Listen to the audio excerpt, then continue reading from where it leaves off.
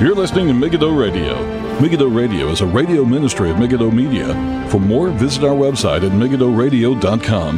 That's megiddoradio.com.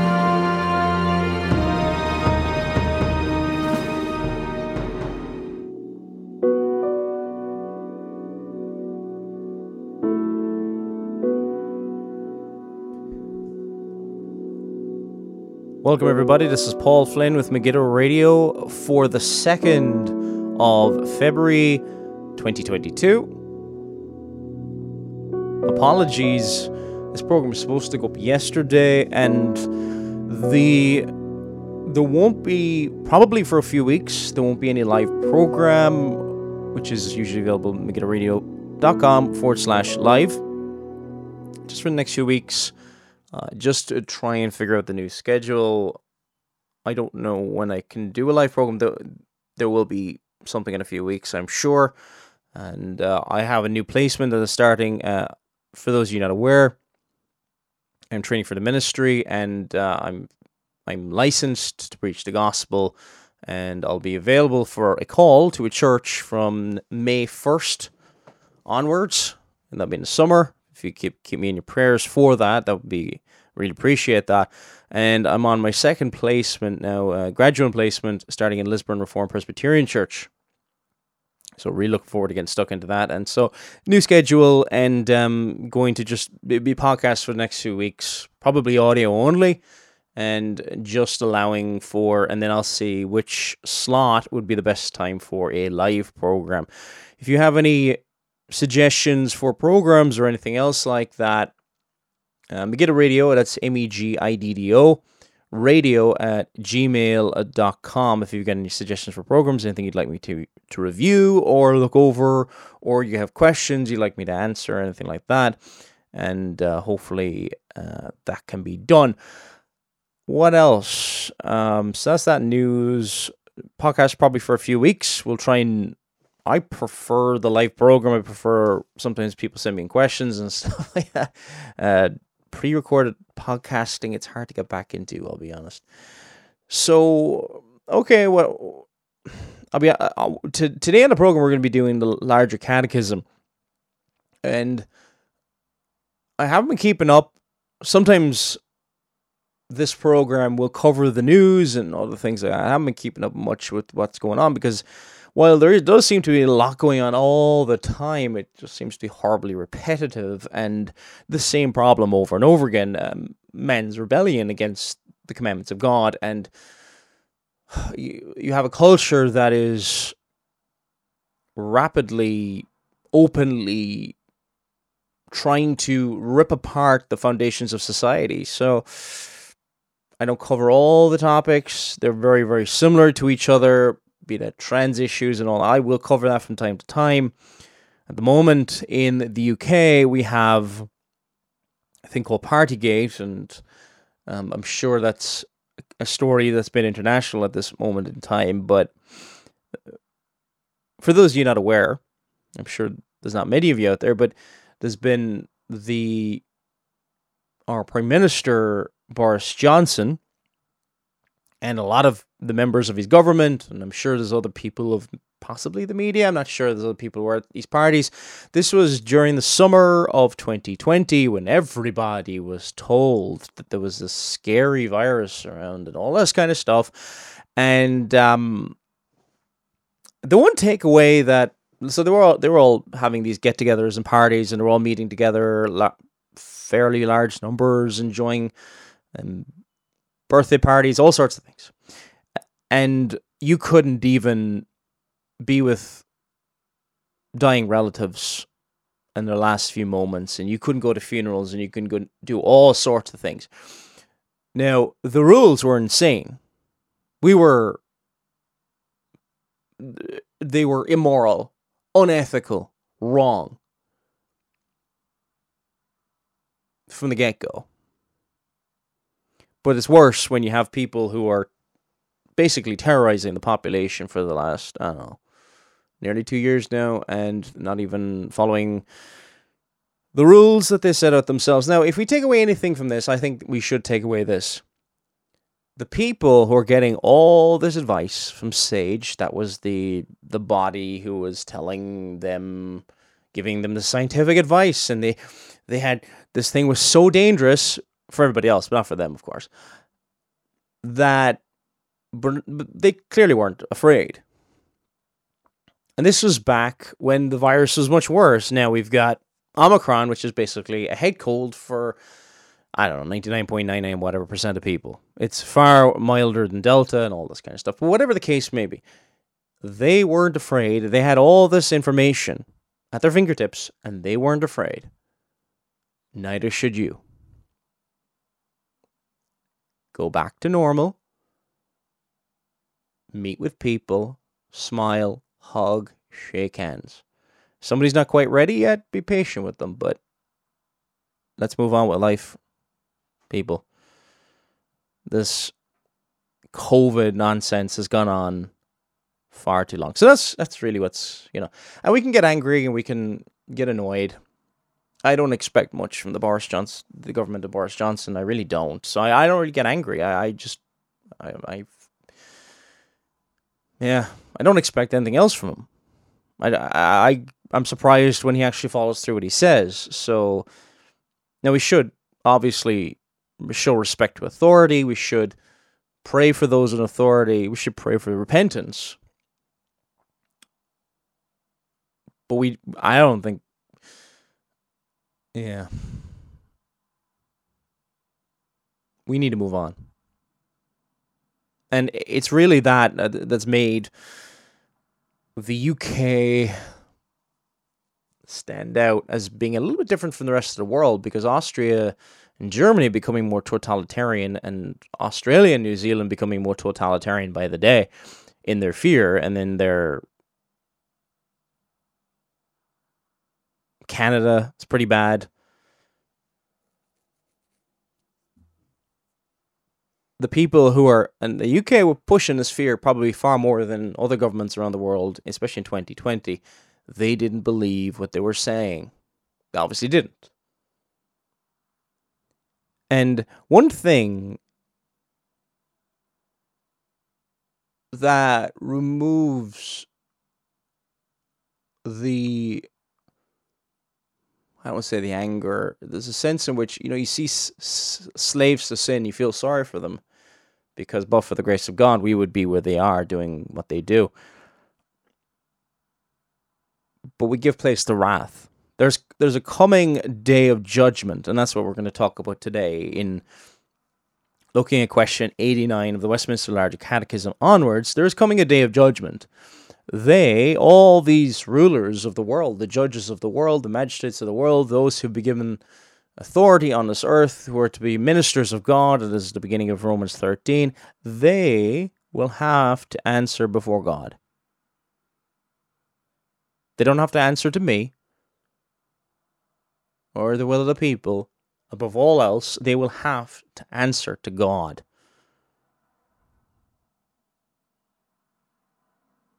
And that's a fearful thing. We can be annoyed, we can be so frustrated, but just put things in context there, friends. Okay? Put things in context. But all the things that are going on, I'm not saying that they're not horrible. Sometimes we try to downplay it. No. Put it in context of this. There will come a day of perfect justice. Justice will come for them. Now, we pray that people will repent and be saved. Okay? All of us have been saved by grace. However, no one's going to get away with it. The politicians, those in authority, those who've been given this power, those who are doing it for their own ends, there will come a day of justice. And they will answer for their crimes. They will answer for their lies. They will answer for their blasphemies. They will answer for everything else. There will come a day of judgment. And we pray that in the clear judgment that is happening upon our nations across the world, name the nation, that it would show to the people who live in there and make it clear that their ways are futile. Their ways are the ways to destruction, the wide road that leads unto death. Appears great at the beginning, but it is a road that leads unto destruction. Many things to get annoyed about. But I think now, probably more than ever, we need to disconnect. Probably more and more. And I question even whether I'll get rid of my Facebook at some stage. I used to be a big proponent years ago of, because I got saved online back in 2009. Videos I saw of different people help me to the Lord. And I see a limited use for it. And I think it's useful just in the same way tracks are useful and things like that. But a lot of it, I just question the fruit. And the most important thing is being involved in our own church. And helping out there and helping our suffering neighbor. And you know what? There would have been times in the past where we would have questioned, where are the opportunities to serve? Where are there's so many people suffering. Isolation. There are people who are lonely. There are people who are in your local area. I'm not talking about people halfway around the world. I'm not against that if, you're related to them or something like that. But there's people down the road from you suffering. Go visit them. Go call into them. The different things like that. There's lots of opportunities to serve. And I think our economies are in big trouble. So the Lord is presenting opportunities. We can look at it negatively, very positively. All things work together for good to them that love God and are called according to His purpose. The positive side is we're going to have more opportunities to serve. The Lord is going to use us for His glory. Man will have his apparent 5 minutes in the sun, but it will end. This life is but a vapor that appears for a little time and then vanishes away. The kingdom of God is from everlasting to everlasting. His reign will continue forever and ever. And it's in that context we think of the coming day of judgment. The judge who is long-suffering, patient, loving, kind, above any of our comprehensions. One day, that patience, that long-suffering will end. And if you're listening to this and you're not in Christ, you will answer for your own crimes just as much as the leaders of the nations will answer for their crimes. Anyone who is not in Christ, anyone who has not been clothed by the righteousness of Christ, who has not put on the royal robes of righteousness, who has not been washed by the blood of the Lamb. The problem is, most don't see themselves as sinners because most don't value Christ and they don't value His law and they don't love Him.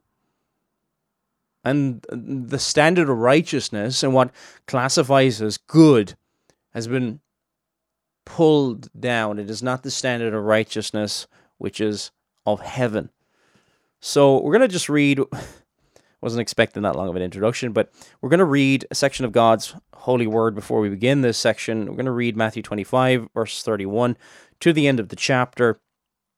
Before we get into the questions, question 89 of the Westminster Larger Catechism, and hopefully it'll be a blessing to your soul.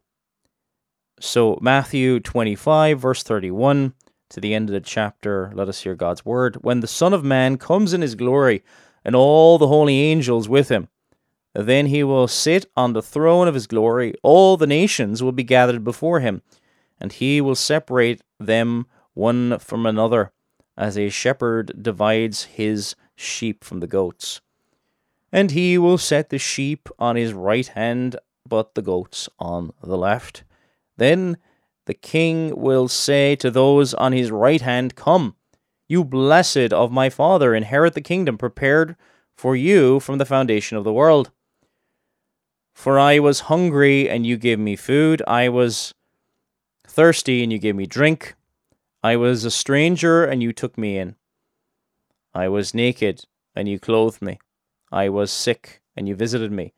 I was in prison, and you came to me. Then the righteous will answer him, saying, Lord, when did we see you hungry and feed you, or thirsty and give you drink? When did we see you a stranger and take you in, or naked and clothe you? Or when did we see you sick and in prison and come to you? And the king will answer and say to them, Assuredly I say to you, inasmuch as you did it to one of the least of my brethren, you did it to me. Then he will say to those on the left hand, Depart from me, you cursed, into the everlasting fire prepared for the devil and his angels. For I was hungry, and you gave me no food. I was thirsty, and you gave me no drink. I was a stranger, and you did not take me in. Naked, and you did not clothe me. Sick, and in prison, and you did not visit me. Then they will answer him, saying, Lord, when did we see you hungry or thirsty, or a stranger, or naked, or sick, or in prison, and did not minister to you? Then he will answer them, saying, Assuredly I say to you, inasmuch as you did not do it to one of the least of these, you did not do it to me. And these will go away into everlasting punishment, but the righteous into eternal life. And may God bless his word. So that is dealing with the judgment that will come, and the difference in fruit and behavior, you could say, of those who have been born again, those who are those people who will be brought into everlasting punishment, and those people who, the righteous, will be brought into everlasting life, but the righteous based upon the merits of Christ. But there will be also a lived out righteousness in their lives. That's not the righteousness, by the way, which they're received by God, but there will be but the righteous into eternal life. And you can tell the difference between somebody's born again and somebody's not, and this is the difference. How you treat the brethren, how you treat those who are in Christ is essentially how you treat Christ. If we think of when the Lord stopped Paul, or Saul as he was at the time, on the road to Damascus, why do you persecute me? The persecution was of the church, but it was also the persecution of Christ. How you treat the bride, how you treat the church, is how you treat Christ and what you think of Christ. And this is kind of the idea here. Do you love the bride? If you love his people, then you love him.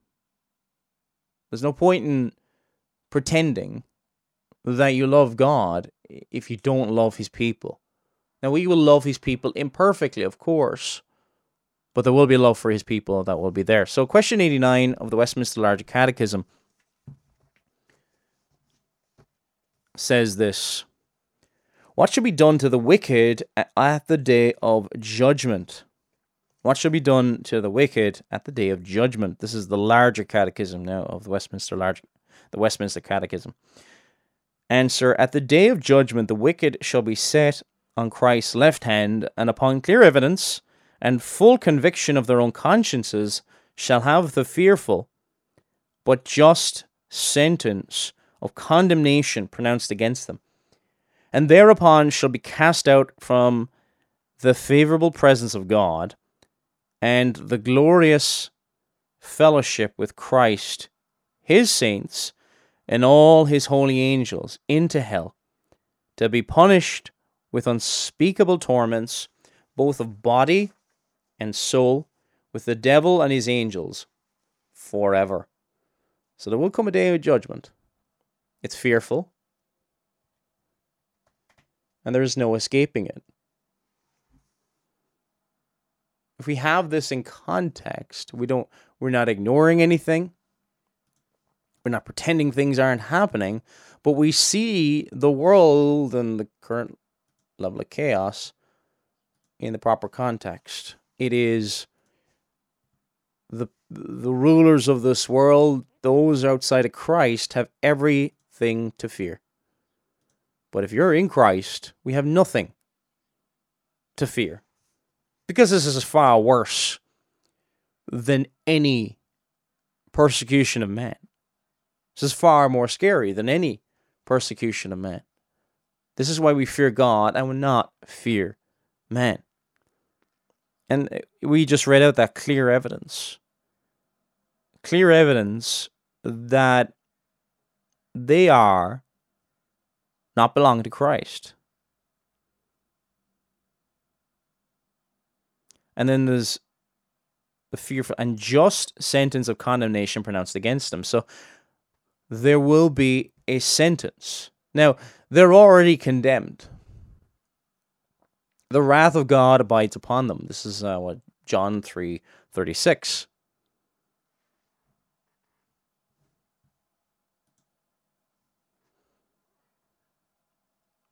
And thereupon shall be cast from the favorable presence of God. And so the favorable presence, because they're sinners, God cannot look upon sin or the sinner with favor. But if you're in Christ Jesus, he delights in you. And you delight in him. And the glorious fellowship with Christ. So you'll be cast out of that if you are one of the wicked, one of those who are not born again, one of those trusting in their own works and their own efforts, his saints and all the holy angels, into hell, to be punished with unspeakable torments. And we cannot completely wrap our heads around the torments of hell. I remember, tragically, before I was a Christian, thinking more of a caricature of hell, that it was this fun place. You know, all the cool people would be down there and all this kind of stuff. But it is God pouring out his wrath, both of body and soul. The soul will be tormented, and the body will be tormented, and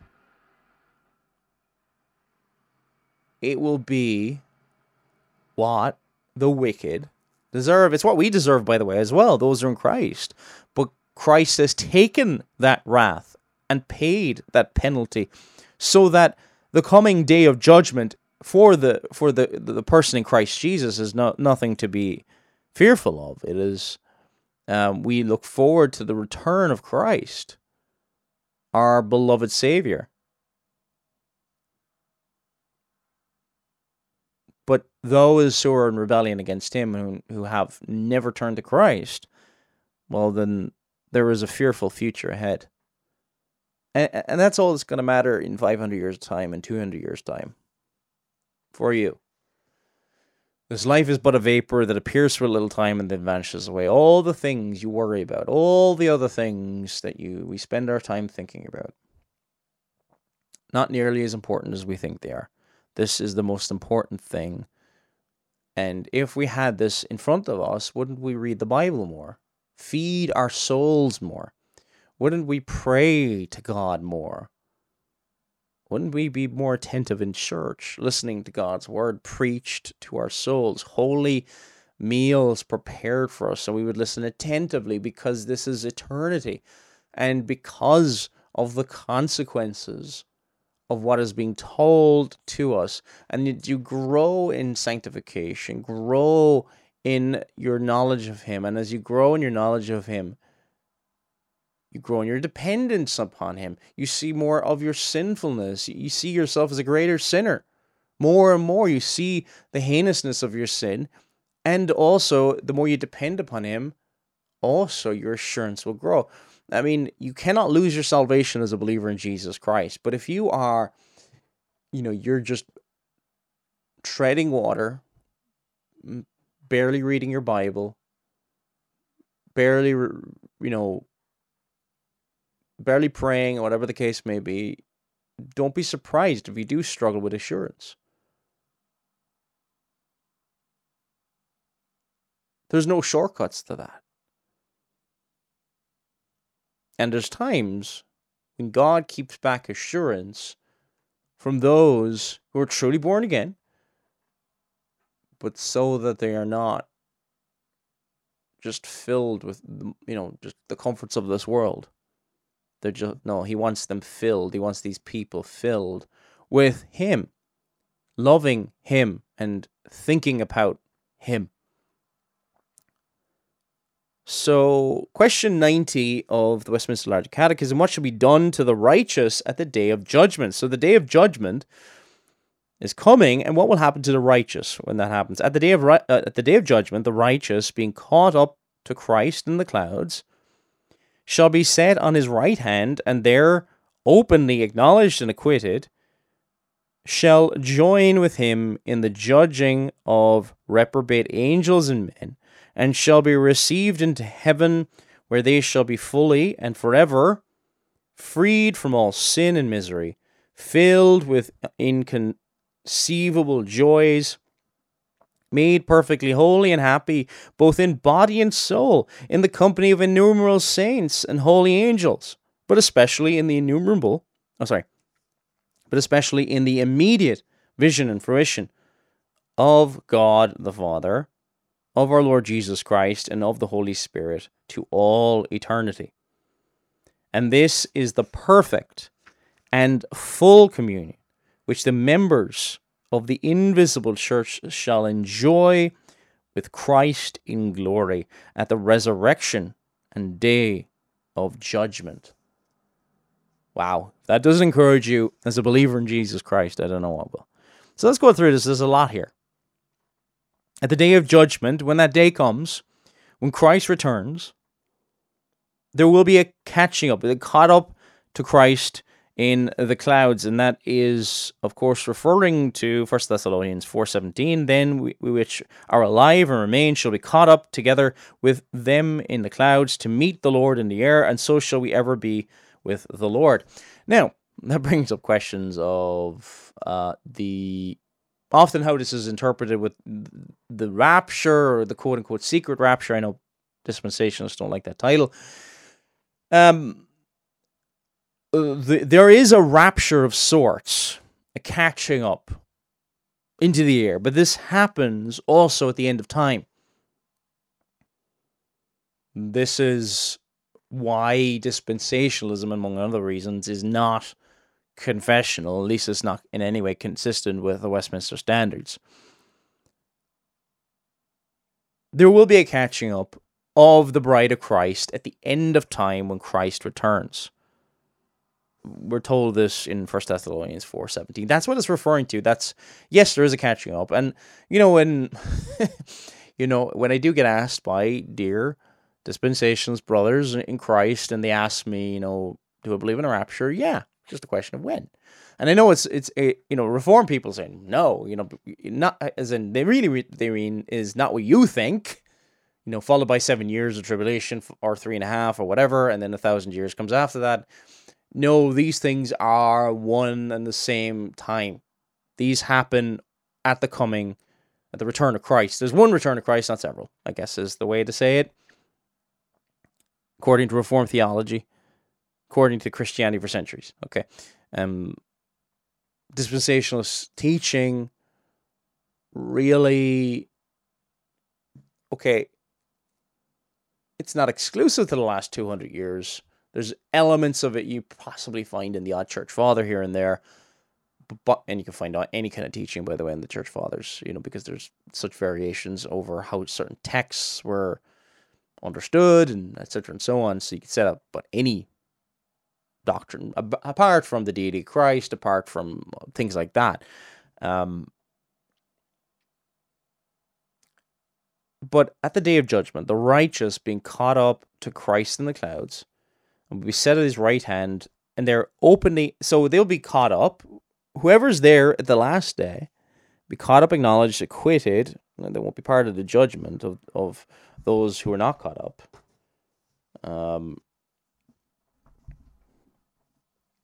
Openly acknowledged and acquitted shall join with Him in and they will join with Him in the judging of reprobate angels and men. So we will judge, the righteous will judge. By the way, the bride comes back with Christ, so we will judge angels and men, sinners. Now, we might think, how can we do that? But we will be made holy. We will be changed in the twinkling of an eye. We will be like him in holiness and righteousness.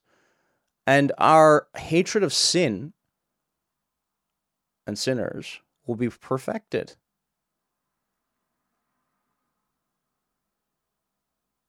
And you will have people, multitudes, who hate God.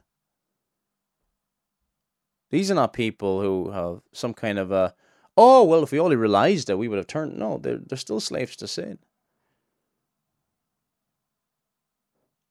It says in 1 Corinthians 4:2, do you not know that the saints shall judge the world? And if the world shall be judged by you. Remember that? This is what's so great about the Westminster Larger Catechism, any of the catechisms. Go read the Confession, because it is, people talk about basic systematic theology. Westminster Confession, or Heidelberg Catechism. I'm not saying that I'm Heidelberg, but it's a great Reformed confession. Putting these things together.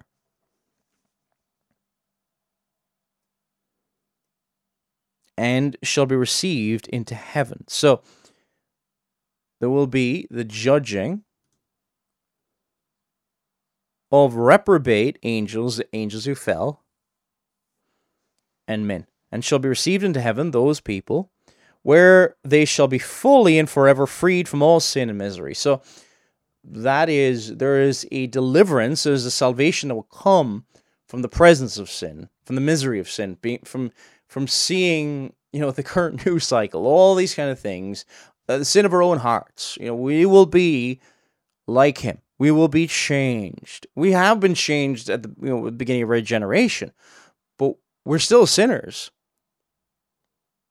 We are righteous in Christ.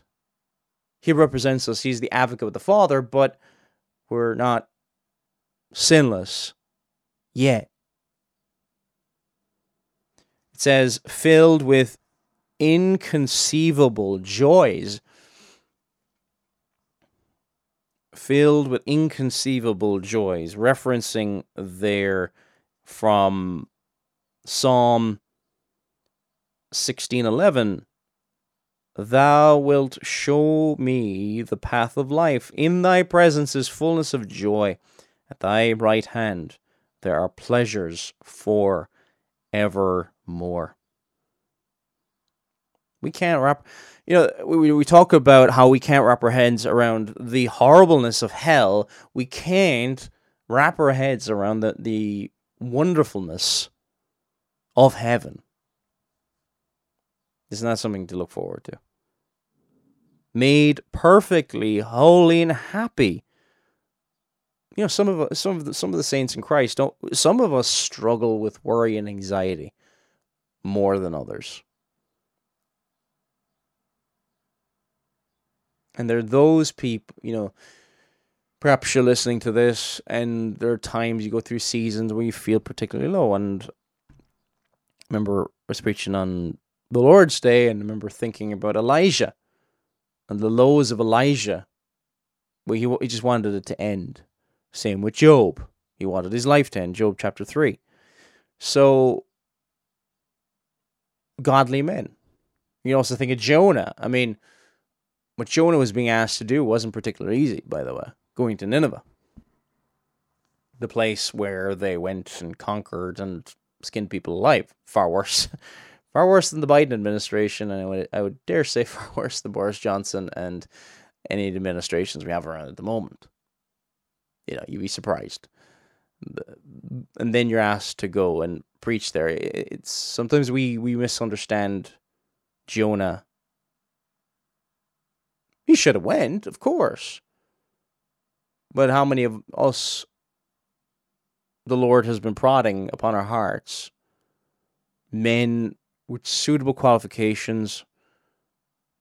The church can see you're sufficiently gifted, but you don't want to be in that position. I was like that before, years ago. First year or two I was saved, I was like, I don't want to be a preacher.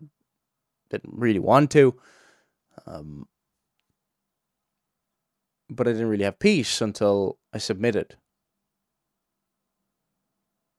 The Lord won't give you peace until, doesn't mean you have to be a minister. Maybe the Lord is working on your heart to serve as a ruling elder or serve as a deacon or just serve in some capacity.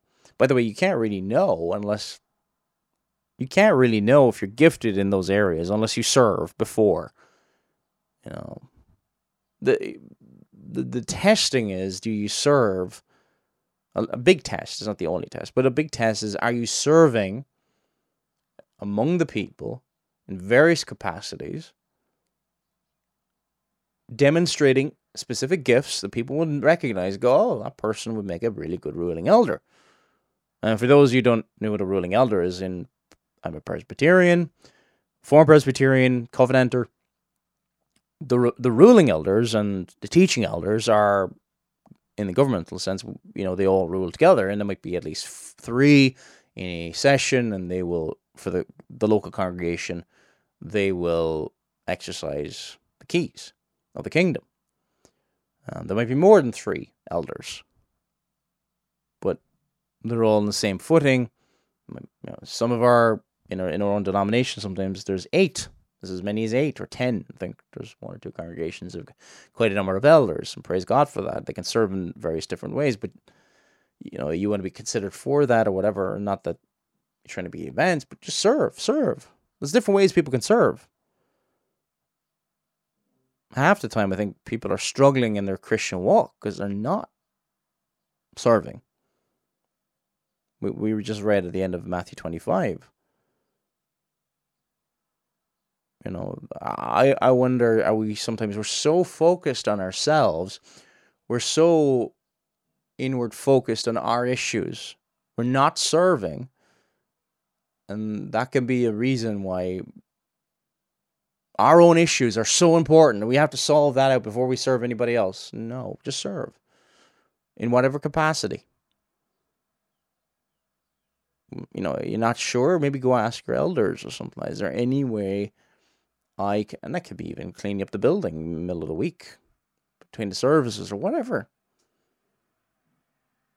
Whatsoever you put your hands to, do it all for the glory of God. Use your talents and your gifts to help your brothers and sisters in Christ. I think it's something that's really struggling with in the last couple of years. Serving one another, serving our neighbor, visiting people. I think many of us realize how important it is now because we've been so isolated in the last 2 years from each other. How much we need each other. Not this nonsense on the internet. No.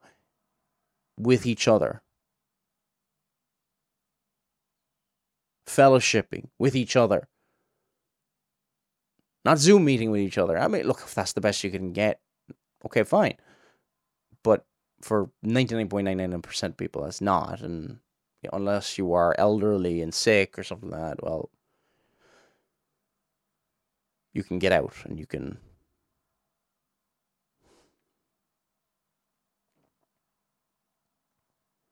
But there'll be joy in the presence of heaven. What are we going to be doing for all eternity? Filled with inconceivable joys. Worshipping Him. That's what we're going to do for all eternity. And we're going to love doing it. We're not going to get tired.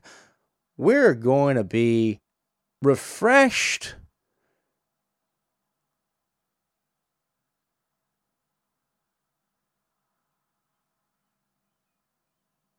Do you love the worship of God here? Do you love to go to worship? Are you excited to go to worship? These are all areas we can work on our hearts, but our flesh is sometimes fighting against us. Are we encouraged through the singing of the Psalms? Yes, I said the Psalms, 150 Psalms that the church was given. Now we struggle, but there'll come a day when we won't struggle anymore, when we will be made, as it says here in question 90, made perfectly holy and happy. Because true blessedness, true happiness, in a spiritual sense, is found with God. True misery and horror is found apart from God. Because He is a source of life. He is a source of joy and goodness.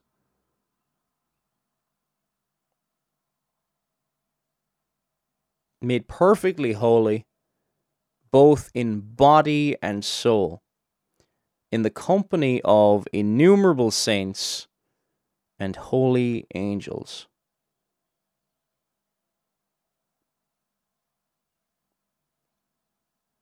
It says in Hebrews 12:22, but ye are come unto Mount Zion, and unto the city of the living God, the heavenly Jerusalem, and into innumerable company of angels. You know, when you sing with, sometimes people go to conferences and there's loads of people there, and you're just singing your heart out with other people. That's so encouraging. You love it. Well, here they'll be singing with an innumerable, can't even count them. So many people there.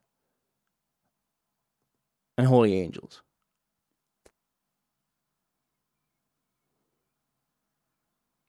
It'll be quite special. And it will be infinitely greater than the greatest earthly pleasures you can get here.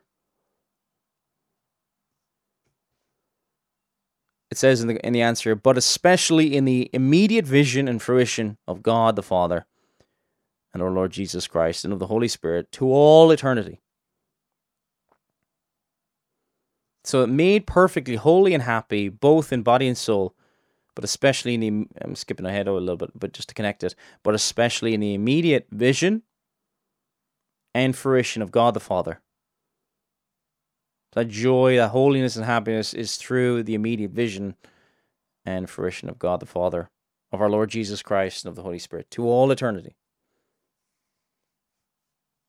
If we could just get that, wrap our heads around that, how would it change our focus? How would it remove worry and concern and all sorts of things? And at the end it says this in answer 90, and this is the perfect and full communion. We have but tastes right here, right now on this earth. We have but slight windows. It's like we're looking in and we taste little bits of it, fractions of it. And even that is joyous and glorious and wonderful to the believer in Jesus Christ. And it's something we ought to grow in our enjoyment, our understanding, our love of, and our study of the Scriptures as we go on in our walk with Christ. But there's going to come a day when there's full communion, when there's no distractions, and that's really what the Sabbath should be. We fail, of course we do, and this is the perfect and full communion, it says in this answer here, answer 90, which the members of the invisible church shall enjoy with Christ in glory. Now, the invisible church, we do not know when we go to church who are actually born again and who are not. Those people with a outwardly credible profession of faith can join the church. Them and their children, those in their household. But it is only those who have been born again, who are actually in Christ,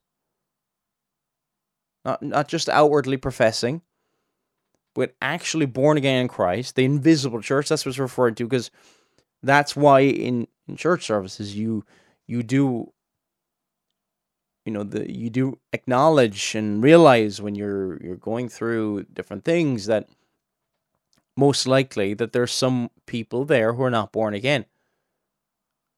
And you probably won't have a clue who they are. And that weaker person, you think, oh, I'm not sure if that person's born again, and they actually are, or whatever the case may be.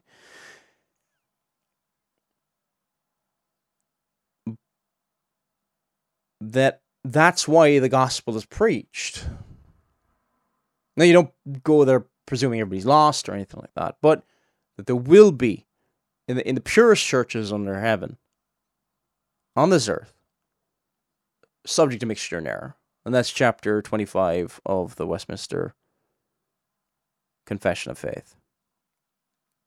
The purest churches, no matter how good your church is, it will be subject to mixture and error. There's no perfect church on this earth. It is the members of the invisible church. Something that has been challenged, by the way, by proponents of federal vision and things like this. With the members of the invisible church shall enjoy with Christ in glory. This full communion, when is it going to be? At the resurrection and day of judgment. At the resurrection. Now, our bodies will go into the ground.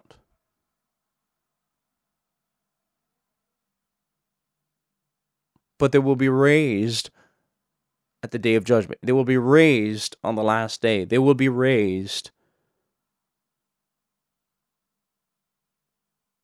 So our body, how do I know that our bodies will rise from the dead? Well, from the text, 1 Corinthians chapter 15, but we know because we're in Christ, Christ rose from the dead. He was resurrected from the dead, and so we will be.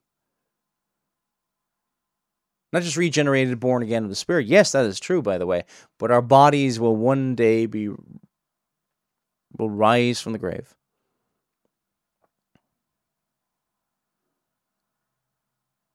So much to look forward to, isn't there? And in days like this, when the news cycle just seems so glib and unity seems to be so hard to come by. Now, unity is not going to come by us just ignoring the things. I imperfectly try to cover some of the things, and I think it's important in some way, shape, or form that we have some awareness of going on and have a biblical response to it, that we're absorbing ourselves with the Word of God, not the latest decrees from the state and being wrapped up with, the politics of the day. Okay, these are fallen men. These are fallen men. And fallen men, without the Word of God to guide them, do not have the answers. And that's what most of Western politics is. It's not that we don't take any interest in it. I think there's an extreme with some people. It's like if you have any interest or any knowledge about it, well, therefore you're some kind of culture warrior or something like that. But to spend the vast majority of your time, most of the time, thinking of it through the lens of Scripture, so that, yes, you see, these things are what they are, but then you see it in light of eternity, and it is tiny in comparison, in terms of importance, compared to eternity.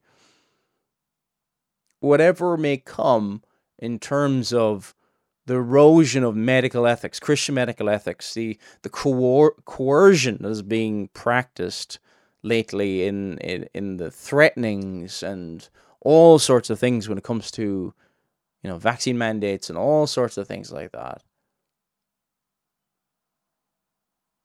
Whatever fear we may have in our hearts about that, there's going to come a day of judgment, which is far more fearful. To fall into the hands of the living God, or to fall into the hands of mere men. And I'm talking about in terms of judgment. We are to fear God. We are to fear the wrath of God. Now, I think it'd be appropriate as well. There's another section, having seen what the scriptures principally teach us to believe concerning God, it follows to consider what they require as the duty of man. So this is the duty of man. We've got a few minutes. We'll just wrap up here in about, I think, 5 minutes. So the duty of man is very, very important to consider. This is the heading within the Larger Catechism. And you're kind of going on to a different section. Question 91, what is the duty which God requireth of man? Because God has created us in his image. There's requirements which we have. All have sinned and fall short of the glory of God. This is the problem, and this is why there is the judgment of God. This is why there is the coming day of judgment. Because there is a violation of the law of God. And what is the duty which God requireth of man? Answer, the duty which God requireth of man is obedience to his revealed will. Very, very simple. His revealed will. Perfect personal obedience. Now, there's only one who achieved that. That is Christ Jesus. And if we trust in him, we are received as righteous in him. By faith alone. The alone instrument of salvation. By faith, we have laid hold upon salvation because it's all a work of God. It is all a work of grace. The faith to believe is itself a saving grace. It is something that God has provided for his people. In question 92, what did God at the first reveal unto man as the rule of his obedience? So now we're looking at various things to do with the moral law. And I think I'm going to try and maybe spend a bit of time, maybe, more or less a separate program talking about the moral law and how the law of God is divided up and why it is in such a way that one of the books that really helped me when it came to the law of God to recommend to you is Thomas Watson's book, The Ten Commandments. It's one of my favorite books that I've ever read. It just really helped me. And Watson, you may have read some of the Puritans and may have found it maybe a degree tricky or whatever. Watson's Ten Commandments is wonderful. And I should probably get back to reading more Watson and other things I haven't read by him. But that is a book I recommend to people on that. But the last question we're going to do this on this week's episode, and by the way, we'll get back to Tuesdays. Probably no podcast, probably no live program next week, but we'll try and get back to the live program at some stage soon. I'll let you know. I should have put up a notice before. Apologies for that. But question 92, we're going to finish off here. Question 92, what did God at the first reveal? So he revealed unto man as the rule of his obedience. The answer is the rule of obedience revealed to Adam in the estate of innocence and to all mankind in him. So this is to him, and this is to Adam, but this is all to mankind. Besides a special command not to eat of the fruit of the tree of knowledge of good and evil was the moral law. So just to break that down just a little bit when we finish off here. The rule of obedience to Adam in the estate of innocence, this is before the fall, and to all mankind in him. So Adam represents all of mankind. Besides, apart from, this is, a special command not to eat of the fruit of the tree of knowledge of good and evil. So that is, apart from that, was the moral law. So, and by the way, that command not to eat of the tree of good and evil, knowledge of good and evil, was a test of the keeping of the moral law. And the moral law is summarized in a number of ways. The moral law, we'll get into it next week, but this is the duty of man, and this is where we fall short, and this is where we're woefully ill-equipped. There's a lot of antinomianism around But the moral law is there in before the fall.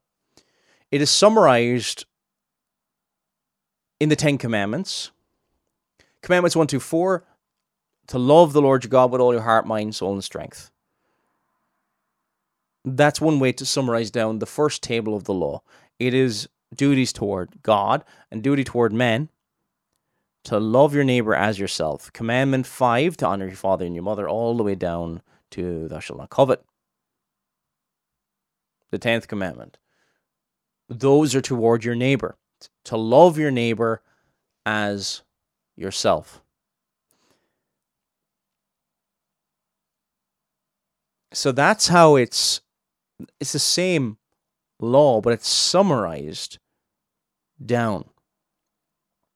Even the 10 commandments are a summary.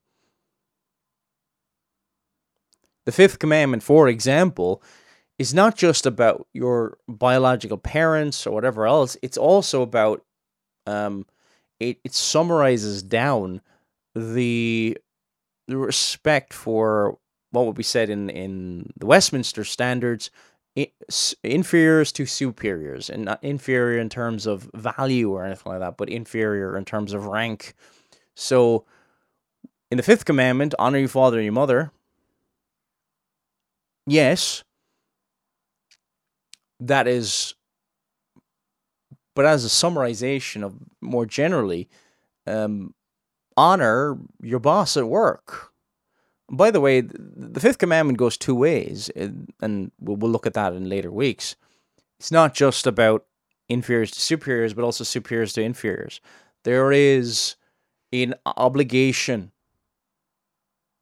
by the 5th commandment for those in authority, for those who they rule over. So these are summarization. This is the law of God written in the heart of man. God has created man in his image. And since the fall of man, those who are outside of Jesus Christ suppress the truth and unrighteousness. They withhold the truth and unrighteousness. So hopefully that has been some way to whet your appetite for the next program on the Westminster Larger Catechism. I'm not sure if it'll be next week or the week after. It depends what is to be covered. I might be doing a review of something next week or the week after. Please check in. You can also email me, megiddoradio@gmail.com. If you have questions, please ask away. I will do my best to answer them. Can't promise anything. If you are not a Christian, I would urge you to trust in Jesus Christ, seeing that you are a sinner. If you are a Christian, make sure you're a member of a local church that preaches the gospel. And if you are a member of a local church that preaches the gospel and you are trusting in Jesus and Jesus alone, go serve. Go serve the people of God. Find ways to help. Pray for those whom you serve with. It's been Paul Flynn. May God bless you all.